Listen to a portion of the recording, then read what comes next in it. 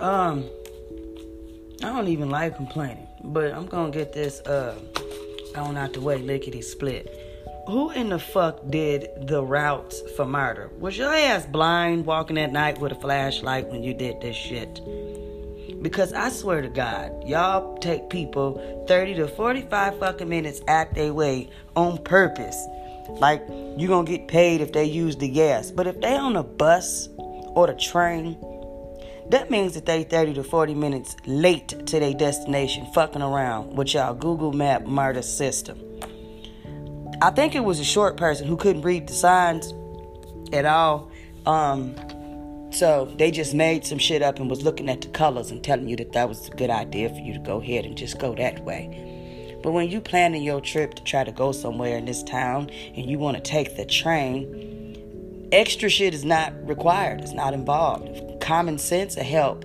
Maybe the person that you had do this shit was like 3 and you was paying them to help y'all out because you wanted to see if Michigan, Malta, Georgia, Chicago, Los Angeles, Detroit, Missouri had child labor laws. But since y'all found out the hard way that it was an ignorant ass adult that did this shit with crayon and coloring book and turned it in because he thought he was going to get $250 for being the first person to create the map for murder so that Google could use it later. Probably dead now because he realized it was a bad idea to have everybody rotating around the opposite direction in fucked up circles, because when you confused already, you shouldn't hire nobody to help you be unconfused, because common sense ain't common for everybody. I just want y'all to know that I think it was a little kid with the coloring book, honestly, that did y'all maps. And the dude that drove the Google didn't speak English. So he ain't know what the hell Google Map was saying to him when he drove around the city. He just was excited to get out that house and get to tour the city for free.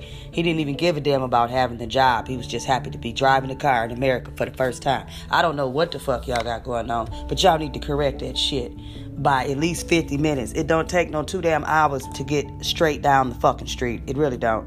It don't take no 3 hours and 47 minutes and a lift in a 18-mile walk just to get to 5 points from your destination.